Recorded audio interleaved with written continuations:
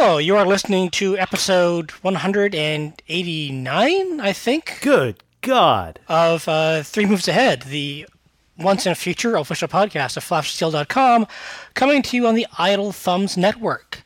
I am your host for today, Troy Goodfellow, and with me is one of my founding panelists and the most recent member of the Three Moves Ahead XCOM team to die a horrible death, Joey Murdoch. Hello. God damn it, that game is hard. It is, but you know, but Bruce is a major. Bruce Garrick has survived. I got one Tom captain. Chick died in the first battle. Yeah, it's ugly. It's hideous. With us today are two of our frequent guests. We have, from a few subway stops away, independent developer Dave Heron. Thank you very much. Excited to be here. Glad to have you back. And also the eighth Beatle of Three Moves Ahead from Stardock Games, my very good friend, Mr. John Schaefer. Hey guys, thanks for having me on. And John, you've got a big week at Stardock coming up, or a big month. Yes, yeah. We're actually wrapping up Fallen Enchantress right now, and I think just a couple weeks, on October 23rd, you'll be able to buy it, so go do that. Wow, that's awesome. Yeah. Yep, very, very soon, so... Congrats, man. Yeah, I'm sneaking away to do this, but I love you guys, so I would never turn you down. Good. Today we're going to talk again about XCOM. This is kind of the review show, I guess, bringing together some people now we've had time to play it. A couple of weeks ago, we had Jake Solomon on the show talking to Rob and Bruce, and they had a preview build. Didn't have all of the features in it. Now we have time with the full game for the last week or so, and everyone's got a lot of things to say about this. So I think it's time we have a proper review type show to talk about what we like, what we don't like, and I guess what XCOM kind of means for strategy gaming and gaming in general. Probably won't even get that far because it's going to be a love fest. But let's start with our guests. Dave, how far are you in? Let's see. I am. I suspect I'm about halfway through. I'm played for about 12 hours, and I think that's about 24 missions. Okay, John. I think I'm the squatty of the group. I have only about 6 or 7 hours and about 8 or 10 missions in. So not as far as Dave.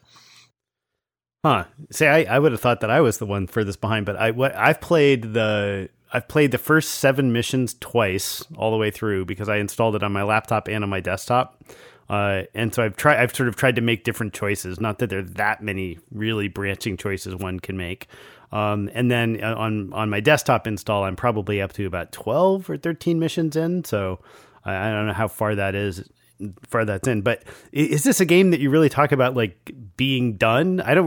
They're certainly going through the first time has this sort of great narrative place, going through it, but I there's no question in my mind I'm going to fire this up again. I'm assuming I'm not just replaying that story. I'm assuming I'm just going to be playing somewhat randomized missions or something. Troy, help me out here.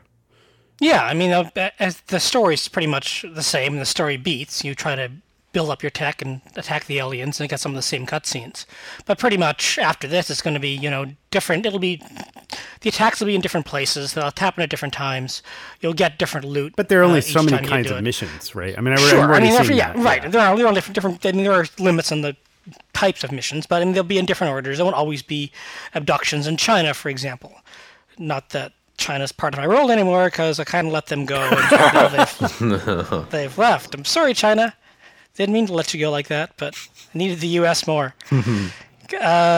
Yeah, this is a game that I'm going to be going back to and playing again. I'm probably going to be restarting because I'm learning stuff as I go. So, oh, crap, that's what I should have done. Yeah, well, that to me is the great dilemma of this game is whether I go back. And I'm not the kind of guy that hits reload when something goes badly. I tend to just plow ahead. But in my main install, I don't know, 12 missions in or something like that. And I just had my first total party kill. And I literally sat there staring at the screen. And I didn't know what was going to happen. I didn't know whether it was going to say game over. But no, it takes you back and it sort of makes this chastising announcement about how terrible you are. And then I guess I can just keep on plowing ahead and leave, at this point, I think it was India to die. Well, if it took that long for you to have your squad wiped out, you're clearly not playing on classic. No, I'm just playing normal, just the straight normal mode through. At this point, I have 5 squaddies. But I mean, does that say when do you give up? I mean, is there actually a point where you just truly lose and the entire world folds?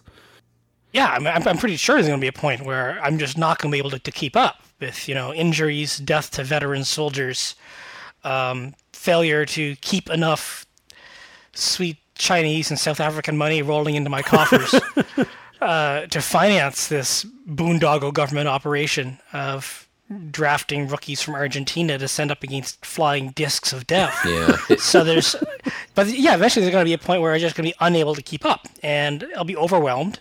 I'll either be broke, unable to hire new soldiers, sending in partial squads or something, and just everything's going to funding will be pulled, or there'll be an alien complete takeover, and that'll be a loss point.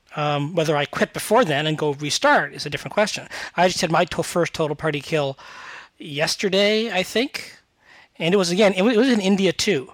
It was also in India. Apparently, India's quite deadly. So we're talking a lot about where we are in the game. We haven't said much about whether we like it. Does anyone here not like XCOM? Silence. Cricket. The ghost, it's ghost of Bruce Garrick. It's genius.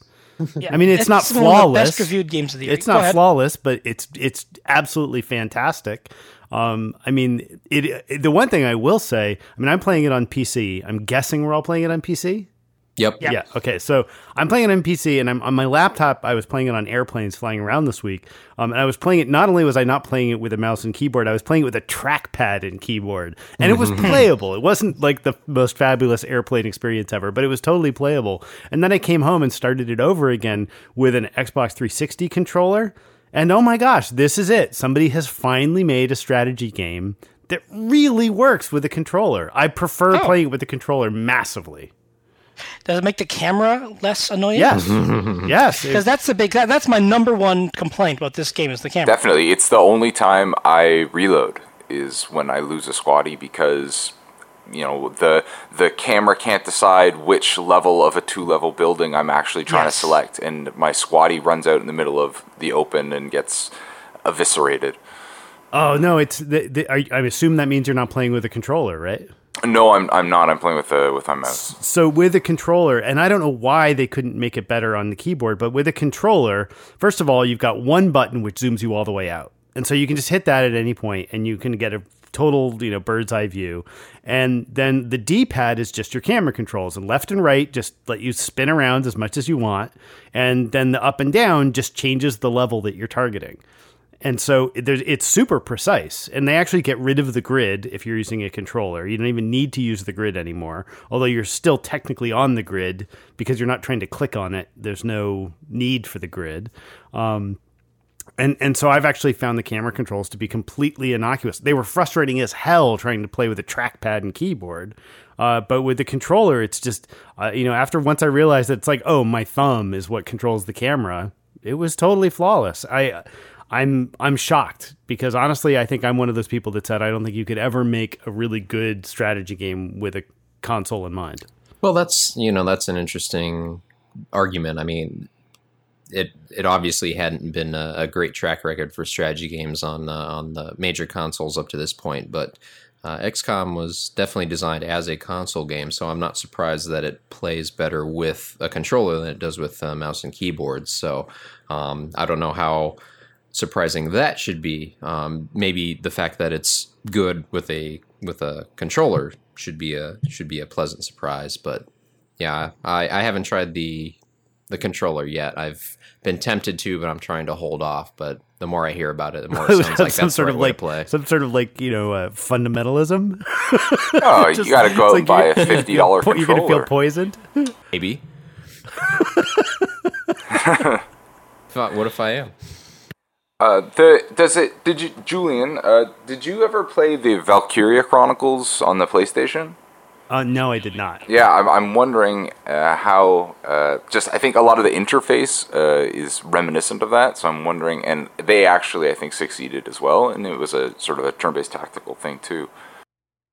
I mean, some of it is that this is kind of the perfect design for that limited control set you get from a controller, right? Because you are only dealing with 4 to 6 guys on the screen at a time. The number of things those guys can do is fairly limited. And I think that's the genius of this design is that you have to imagine there were plenty of design meetings where people were trying to toss other things in. And it feels like this tremendous exercise in restraint, where everything that you can do is interesting and fun and just as valuable as the other thing you could have done. And so it forces, I can't imagine playing this game if you're the kind of person that gets analysis paralysis. Like Rob Zacny must actually hate himself playing this game because he must sit there and spend 25 minutes on every single turn.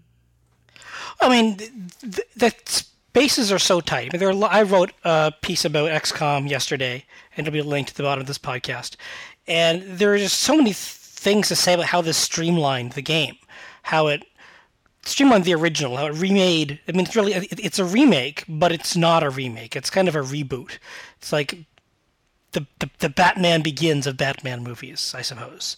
It's a new way of looking at a really classic story.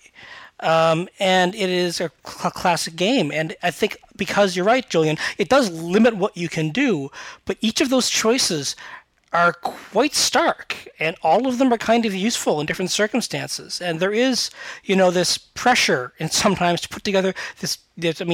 Rob wrote a great piece for GameSpy that went up today, and it'll also be linked, about trying to put together the perfect turn. And he writes about you can build the perfect turn in this very simple XCOM enemy unknown interface and spend a lot of time planning that out. So I think you're right. He's, spending hours and hours and hours staring at his sniper thinking, oh my God, which box do I stick him behind? Yeah, I would say that's definitely the biggest triumph of this game and the feature that stands out the most, which is how tight the design is. And as a designer, that's an awesome thing, because a lot of times when you're working on a game, forces outside of your control dictate that certain things have to be in the game or certain things have to work a certain way.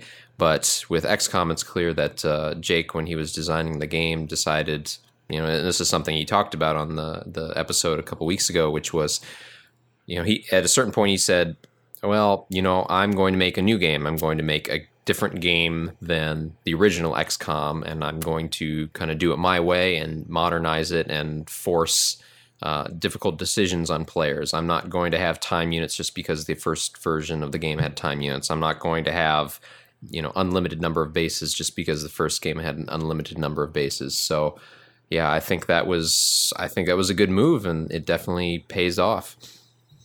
I think I want to echo those comments. When I was listening to the previous podcast, he mentioned that it was his favorite game of all time, and it's my favorite. The original XCOM. That's one of the things that inspired me to get into games design, and that experience has informed every game I've made, even my iPhone fashion dressmaking game. The through lines are a little bit harder to see, but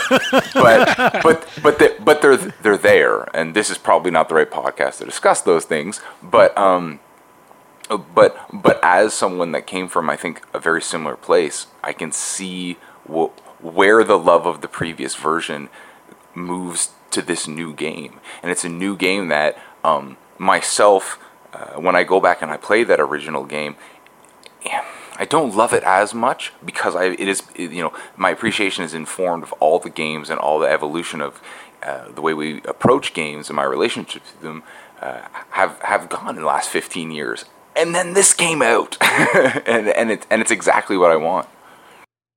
Yeah, I think it's really tough for me to go and try to make that comparison to the original XCOM. I mean, I think that's a bit of a sucker's bet, because when Good Old Games put XCOM out, was like 2 years ago, right, and solved all of the get it to run right problems, just instantly, and was, I don't know, $1 or something ridiculously cheap.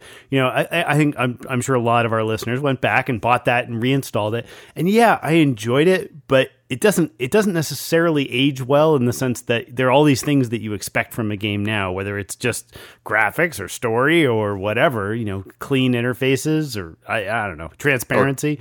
All those things tips aren't in that game, but that game was still brilliant for its time. And I think that's a common problem with sort of nostalgic games is you go back and you play them and they're still amazing. You still remember all the fantastic things about them. And this to me captures the spirit of everything I loved about XCOM without being a slave to it. And I think that's very tough to do.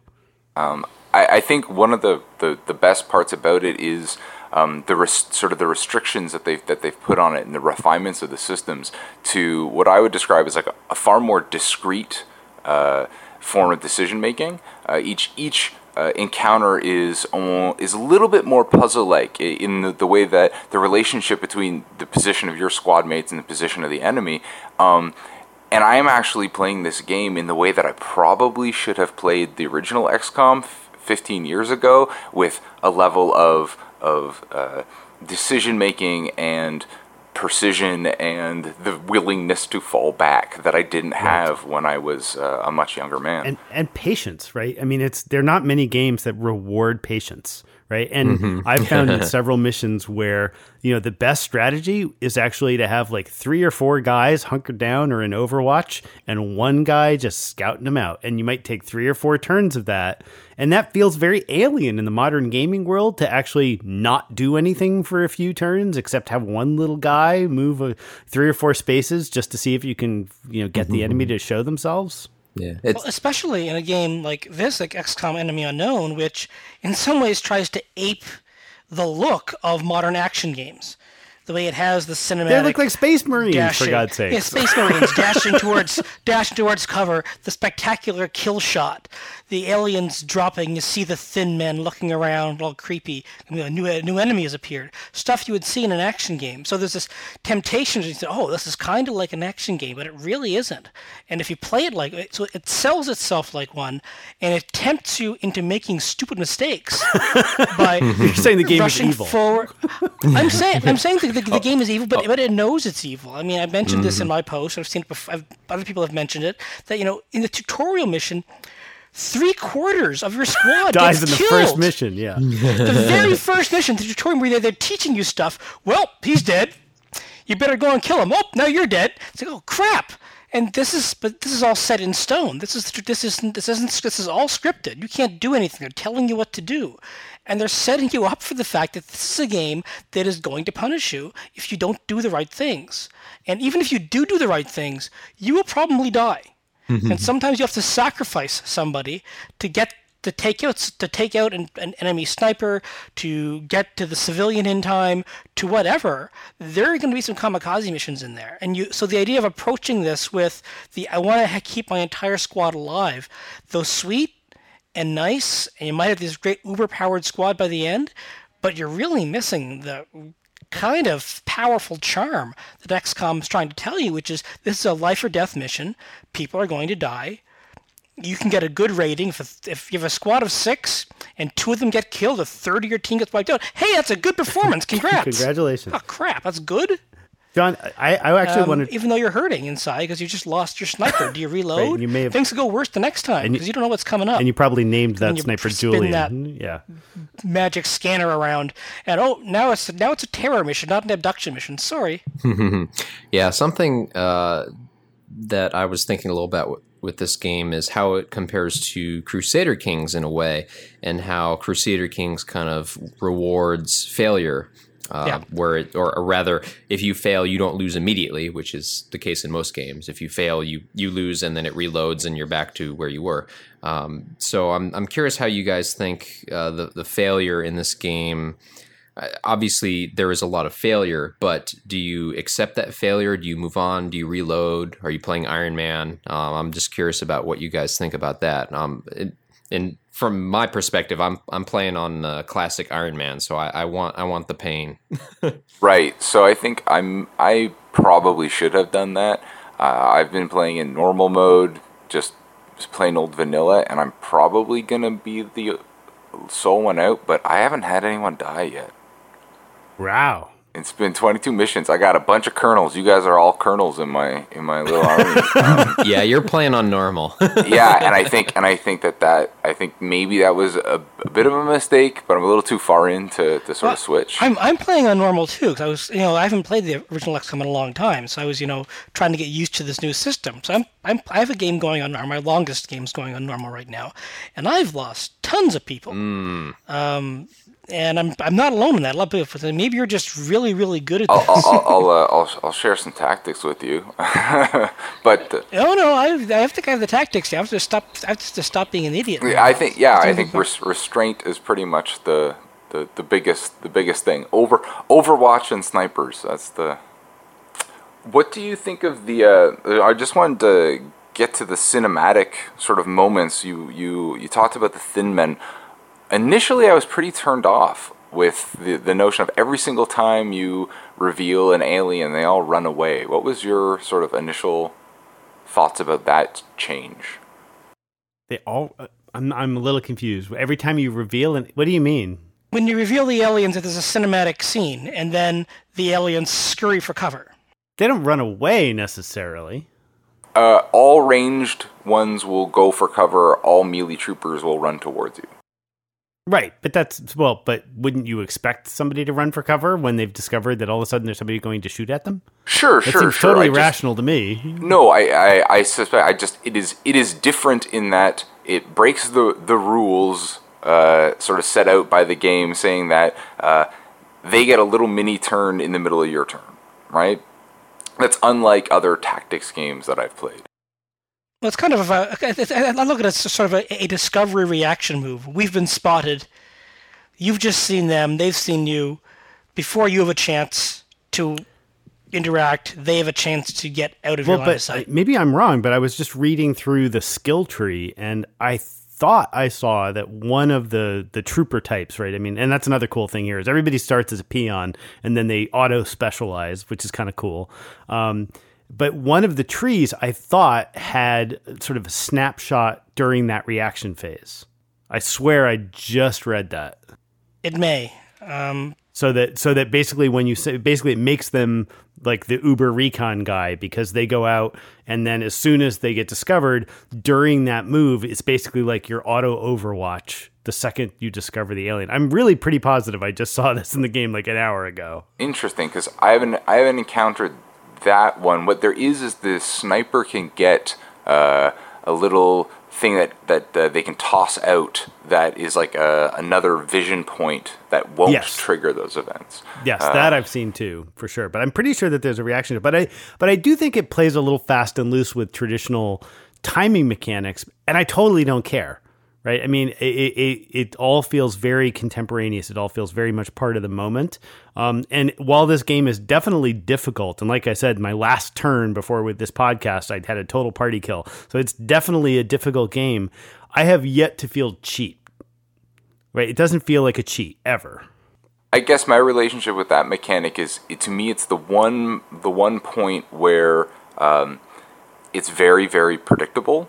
And as such, it's very easy to exploit. So I've learned to use that movement, which is predictable because it's governed by an automatic system, to actually drive them using their free move into my kill zones. So I will set up one guy off to flank and pull them into your line of fire. Exactly. Like I will set up all my 6 guys with their Overwatch. They move and they just get before they have a chance to do anything, they get shot at twice. But then you hit his level where they all turn to zombies, and all bets are off.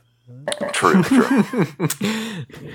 That's actually one of the other interesting things about this game, which it shares with the original and some older school games, but really not very many modern games, which is the element of randomness. When you shoot at an enemy, there's if you're in good shape, there's a 60-70% chance you'll hit your enemy. If you get in really, really good shape, it's 100%, but that's pretty rare.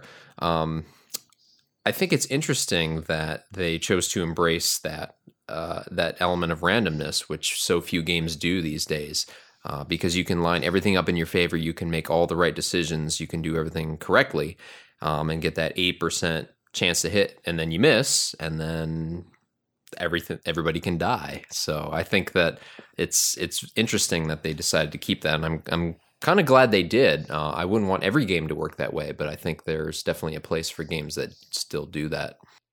I love how people react to that sort of design decision, though. I mean, Sid Meier's talked about this many times. How people see, I have an 85% chance of killing it. They mentally turn that into 100%. Always, yes. That this is a shot that they have to make, and then get angry when their sniper doesn't actually get the kill shot. Believe me, you'll miss 98% sniper headshots because I've done it plenty. So this is just a Firaxis way of doing things, but it's. I mean, I'm glad they've done it. I mean, I can do the math, and I understand that 85% isn't perfect. I love when those 20% shots actually work out. You have to make it, and you do. There's 1,000,000 to 1 chances of work, and it pulls it off. So even though it's only a 4 to 1 chance, yeah. Well, yeah, but it's a Terry. But it's very satisfying, right? I also think it allows for a level of discreteness in your choices about equipment, and we should talk a little bit about the overworld stuff here too. But it allows for those discrete choices where really surveying your environment and starting to learn that, like, I'm definitely going to get a couple % for being in this position versus that position. It feels very subtle, and it feels like it rewards thoughtful play. So, like, if you have a movement where the guy you're shooting is not on Overwatch and is not going to shoot you because they've exhausted themselves, and you've got a line of crates that you could hide behind. Well, which crate you choose to stop at actually matters, because if one is a couple degrees a better angle than the other, you have a 58% chance to hit instead of a 53% chance to hit. And so it really feels like it rewards that kind of thoughtful play or thoughtful equipment or, getting altitude, right? It's very simple, but I think it's very rewarding. Oh, I agree wholeheartedly. And because it's a number, you can have a measure of how successful your squad is working together. So I think one of my, my good stories, which isn't a dead party wipeout story, which is sort of the XCOM natural, is the default. Is using my light machine gun to lay down fire, which suppresses and gives bonuses to hit to all my people. Then flanking with another member, using the pistol to do 2 more hits, but keeping it alive, so that my third person can now come in and shock it and capture this really rare and important resource. And if I hadn't done it in that specific order, I likely wouldn't have been able to get that stun. And that to me is part of that puzzle, part of that what really gets me going. So let's talk about the strategic stuff, not all of which was in evidence when Rob and Bruce had Jake on the show. How do you feel about the decisions made at the strategic level? The big one, which was mentioned, is to have a single base instead of multiple bases. Research is a little bit different, and engineering is a little bit different. How do you feel about how it all works together and fits with the tactical level? I really like it. I think the decision to go to one base was a really good one. I know not everyone feels that same way, but when I played the original, I always felt that whenever I was founding additional bases, I was doing the same thing over and over again, and I wasn't really making actually meaningful decisions. Whereas now with one base and everything kind of leading you down this one path, you have to actually think more carefully about what you're doing. So there's less stuff, but more meaning to the stuff that you actually do. And that's a theme that runs through the entire game. Your soldiers only have one item slot. You only have one base. All these sorts of things that kind of force you to make hard really choices. Yeah, exactly. Yeah. And to be clear, you don't have multiple bases. You still do have to focus on, you have to make decisions about where you're going to focus, right? You can't get satellite coverage on the whole world. You can't, you can't equip fighters in every part of the world, right? So you're definitely going to be letting some countries die and other countries be your stalwart holdouts in this war against the aliens. And that feels good. That feels right. It feels dramatic. It feels like you're telling a story, and that's all great. The actual mechanics of building out your base and deciding what to research and deciding what to spend your money on and choosing which mission based on whether it's giving you engineers or scientists or money or quelling panic somewhere. Those all feel like interesting choices. I don't feel like I have a great sense of an optimal strategy out of it. But at the same time, I'm never feeling like it's random either. Like I could just pick any one of these things.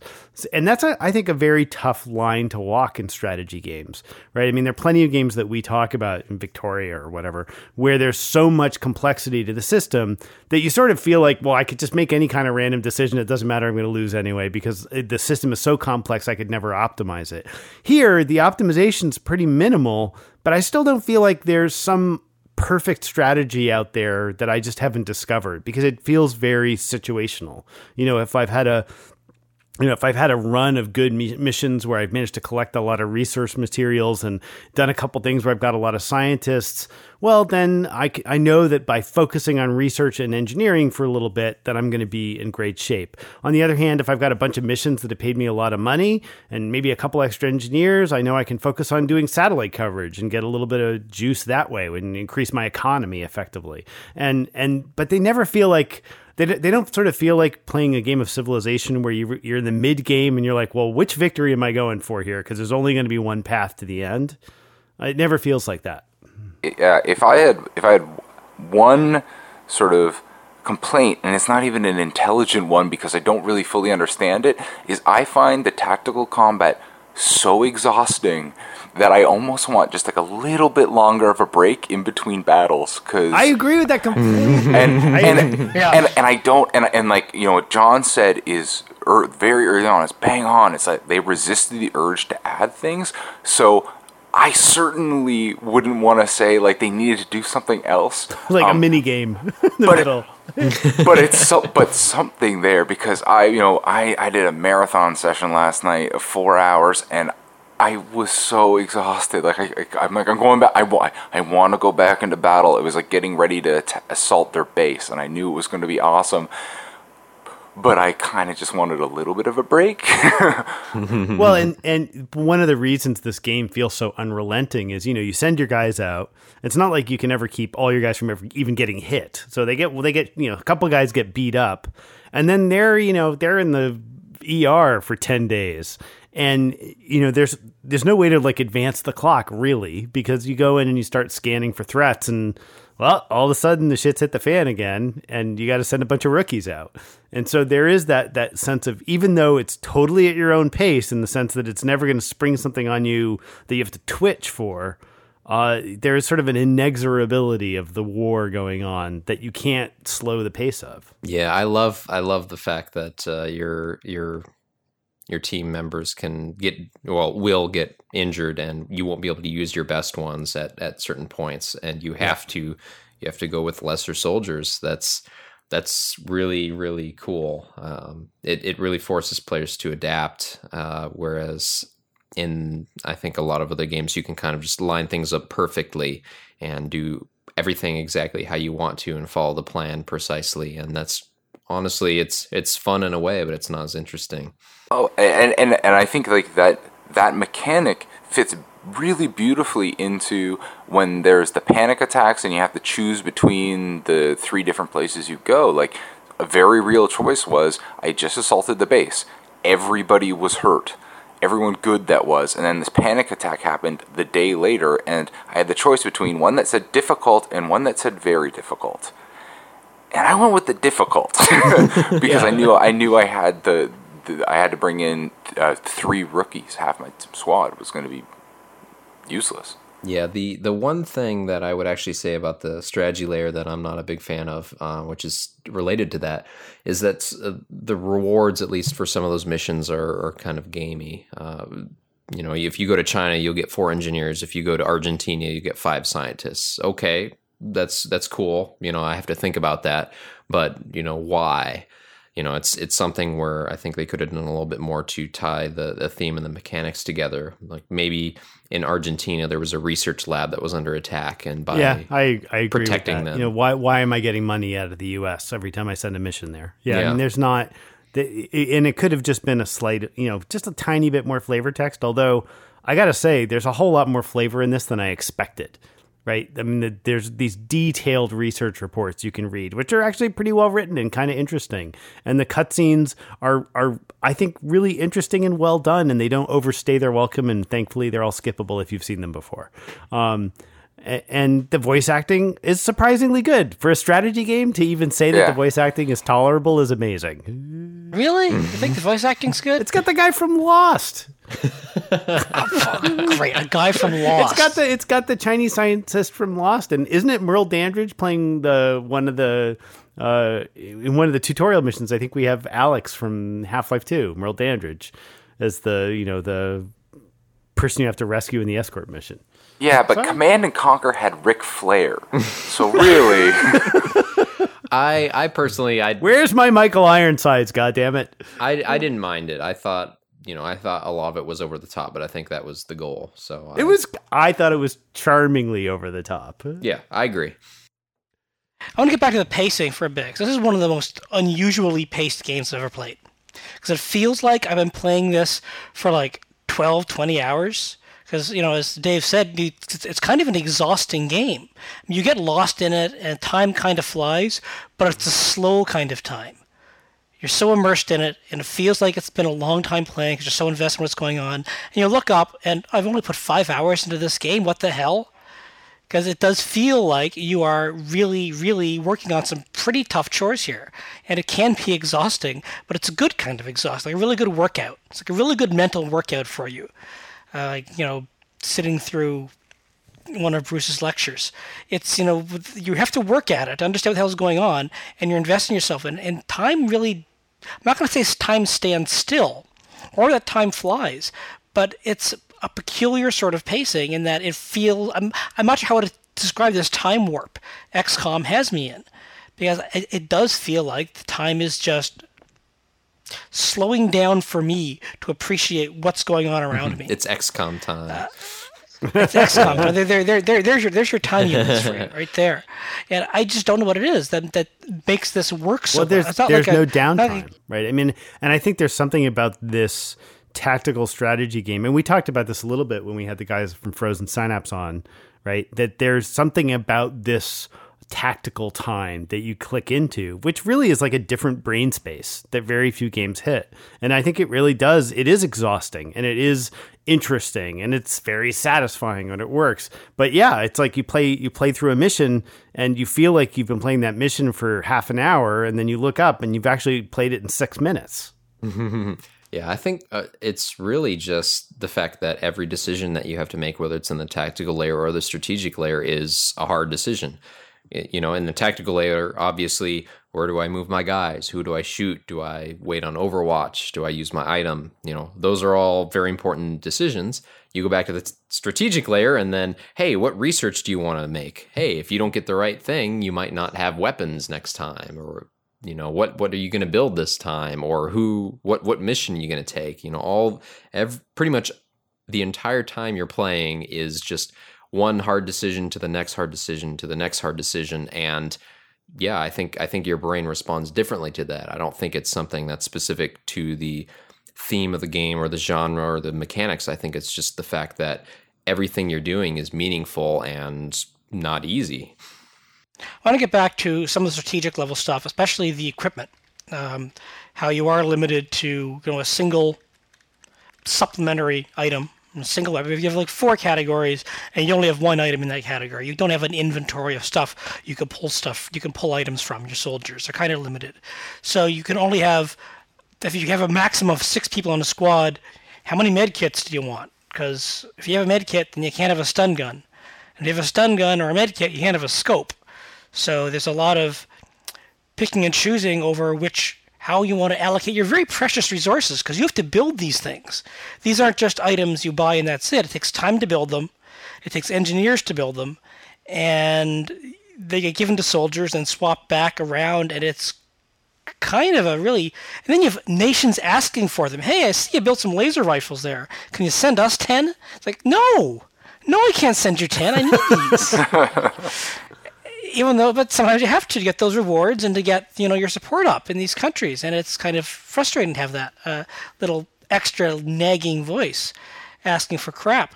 So how do you feel the equipment stuff works out? The research of it, the allocation of it. I mean, I realize now, do not delay getting that carapace armor. First chance you get the carapace armor, you buy that shit.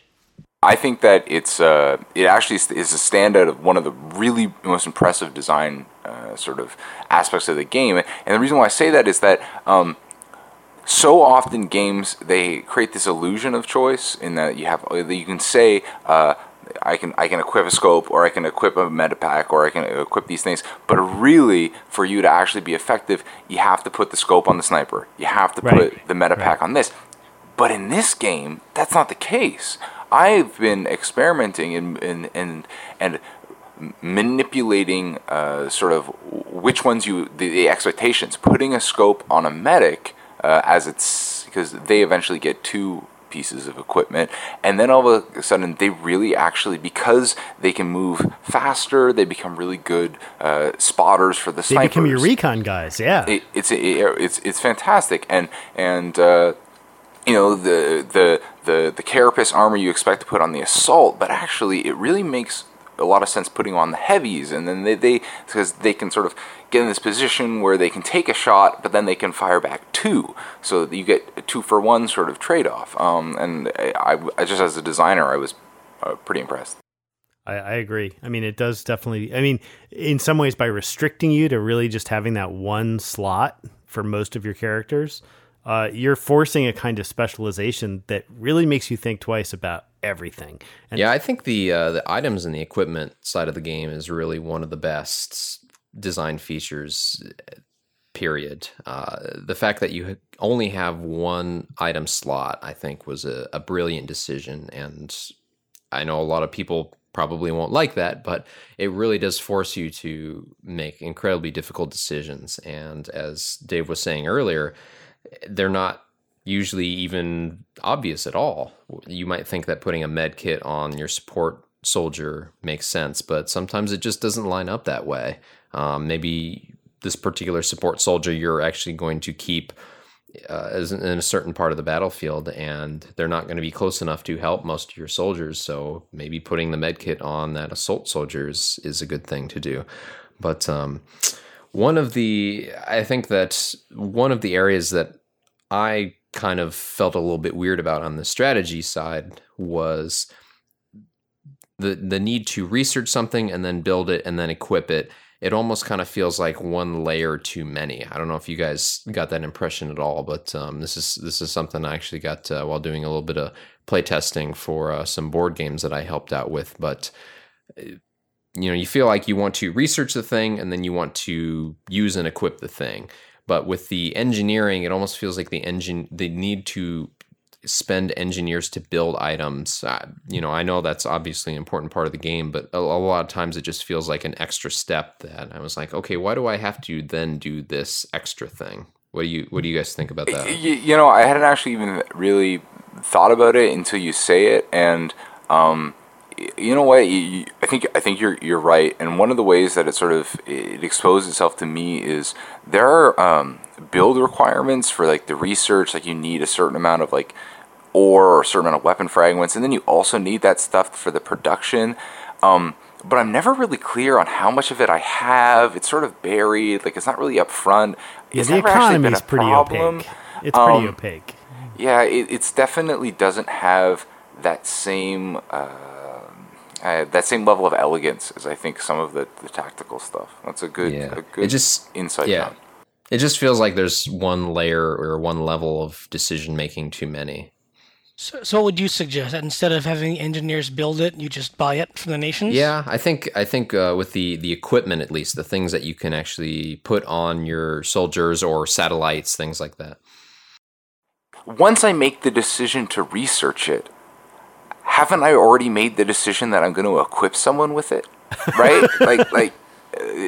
I mean, it's not quite as simple as that, but it's but it forces you to make this sort of, are you a builder or a researcher decision? I mean, in my current game, I'm way further ahead on the research side of things than I can actually make. I mean, I have all sorts of facilities and equipment that I don't have either the engineering capability or the facilities or the pieces to make yet. I mean, I'm probably 2 or 3 levels up on the research ladder for weapons, and I haven't even discovered some of the components for these weapons yet. So, it does make you have some trade-offs there, but I agree. I think it's a little opaque, but boy, do I feel like we're splitting hairs. Yeah, definitely. I do think overall. Well, we're not saying it's a bad thing. I mean, I think John's right that he's not. This is, for a game that's full of streamlining and efficiencies. This is one kind of odd holdover.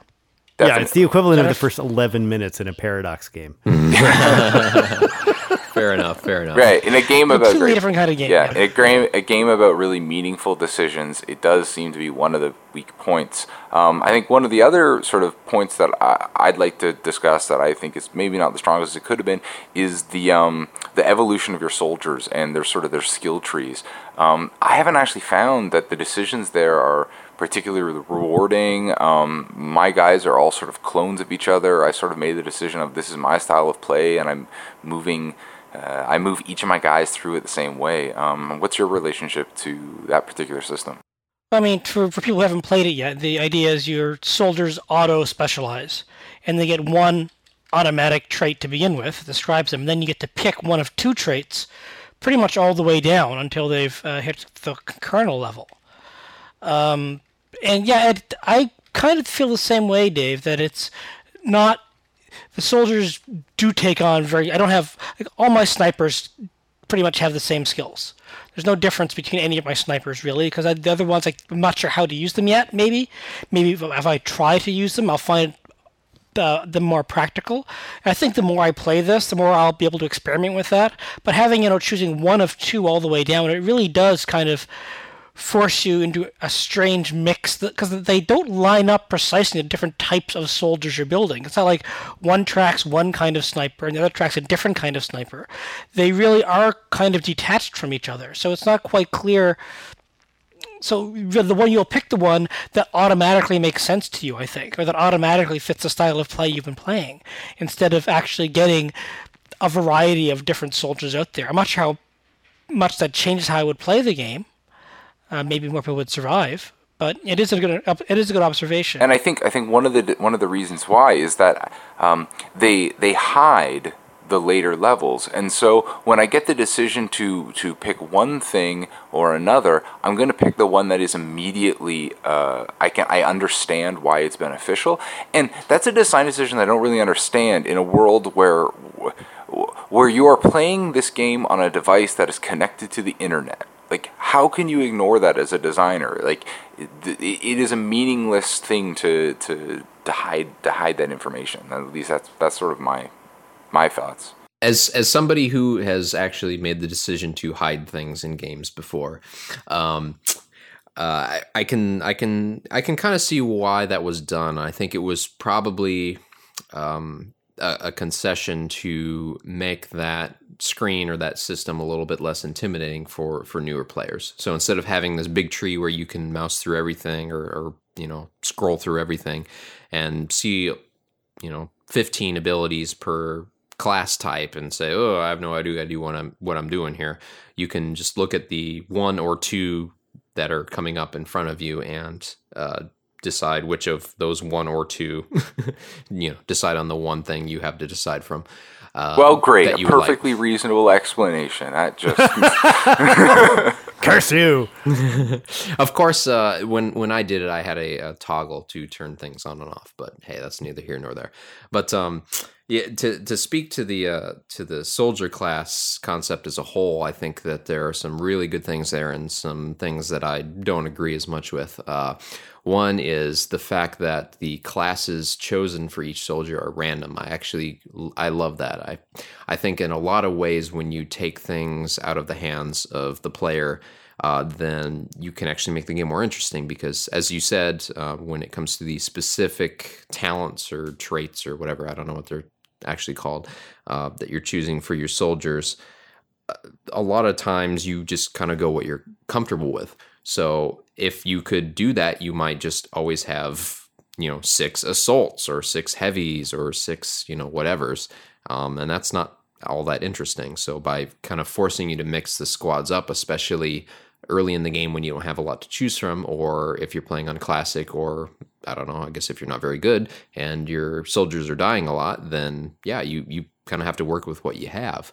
So I think that's a great thing. The part of that system that I'm not as much of a fan of is kind of what you were talking about, Dave, which is the decisions sometimes are not as meaningful or not as informed, or whatever the case may be, between the specific perks that you want to add to your soldiers. And I think something that could have made that a little bit more interesting if the environments themselves were a little bit more distinctive. So maybe at night, of course, I haven't played through the end of the game, so maybe there is this stuff and I just haven't seen it. But maybe in night missions, the sniper is better in this way, but this other perk, it's better during the daytime. Or maybe when it's raining, this soldier gets a huge bonus, but when it's not, he gets nothing. So decisions like that, I think, could have made that system a little bit more interesting. Assuming, of course, that they're not higher up in the tree, and I haven't seen them yet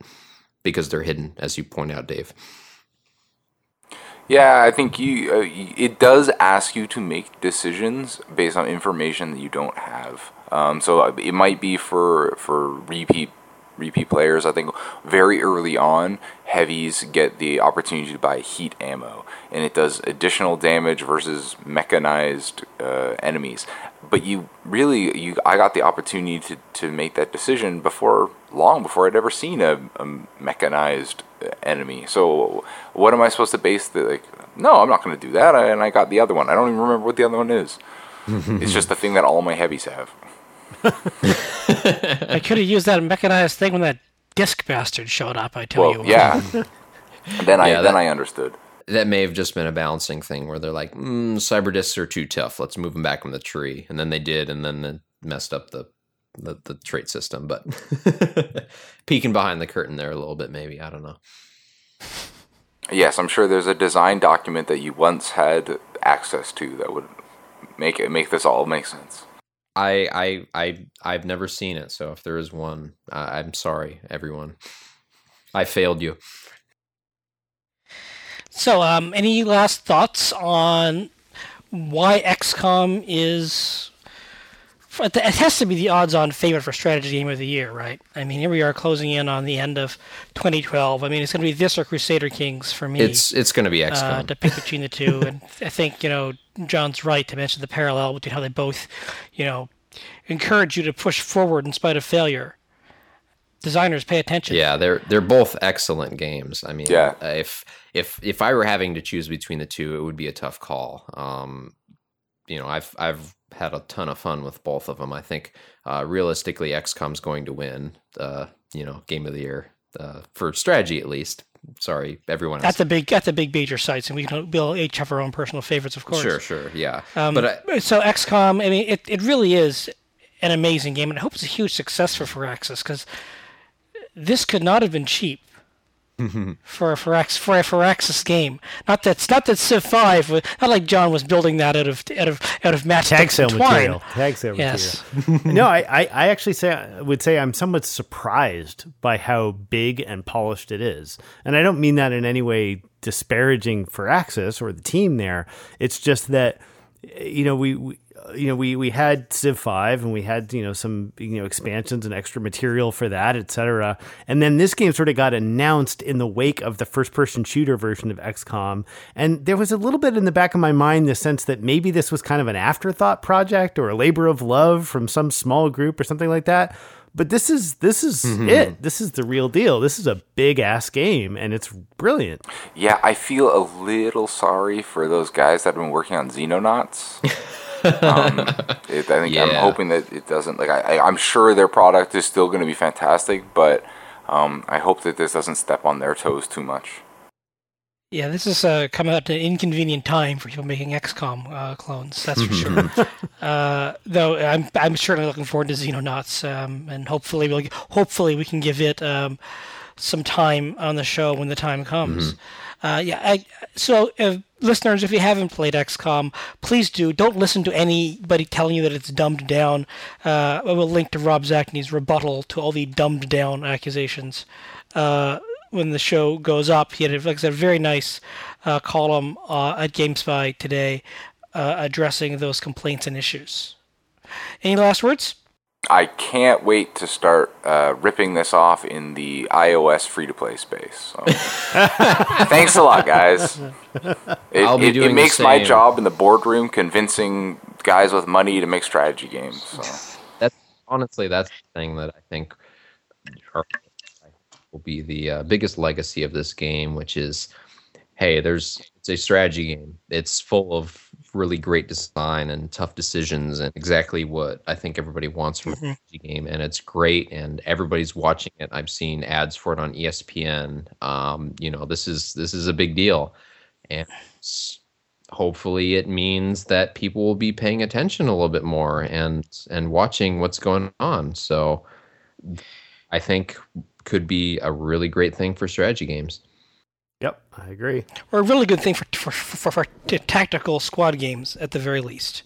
This is I really hope that it does inspire some people to move this to some interesting settings. Have some fun with it. It's a really, really good game. Go and buy it, despite some minor niggling issues, because we love to complain. Say goodbye, everyone. Goodbye, everyone. Bye, everyone.